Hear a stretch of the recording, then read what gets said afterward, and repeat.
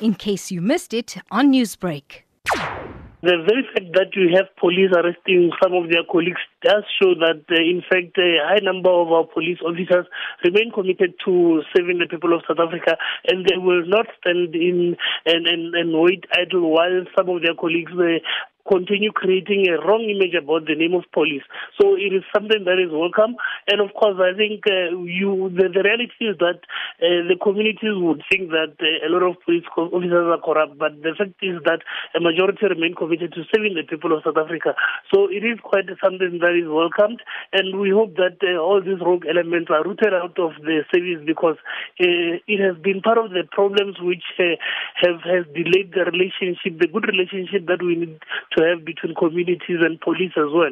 The latest accusation being the corruption level against 6 members allegedly stealing an amount of 37,000 rand from a car passing through a COVID-19 lockdown. What's your reaction to this? Look, our reaction, of course, I mean, we are saddened by some of these things, because I think in the first instance, they create an impression to society that police are generally corrupt. Well, that is not the case.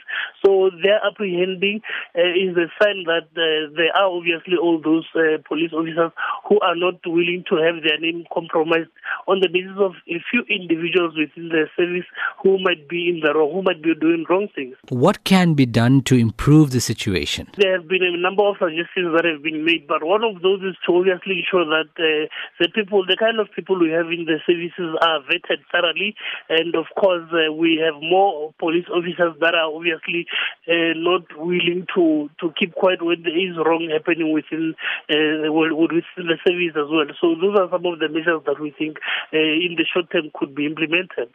So how can the public report illegal activity by your members anonymously? We have seen a lot of good work being done by IPED as well. So members of the public can obviously contact IPED in reporting some of the wrongdoings that have been seen within the service. That has been the consistent measure up to so far. And that is obviously welcome, because through IPED there can then be proper investigations. We have obviously seen a number of police officers being taken through those processes, and those who have been in the wrong have been found guilty, and the necessary measures have been taken against them. Newsbreak, Lotus FM, powered by SABC News.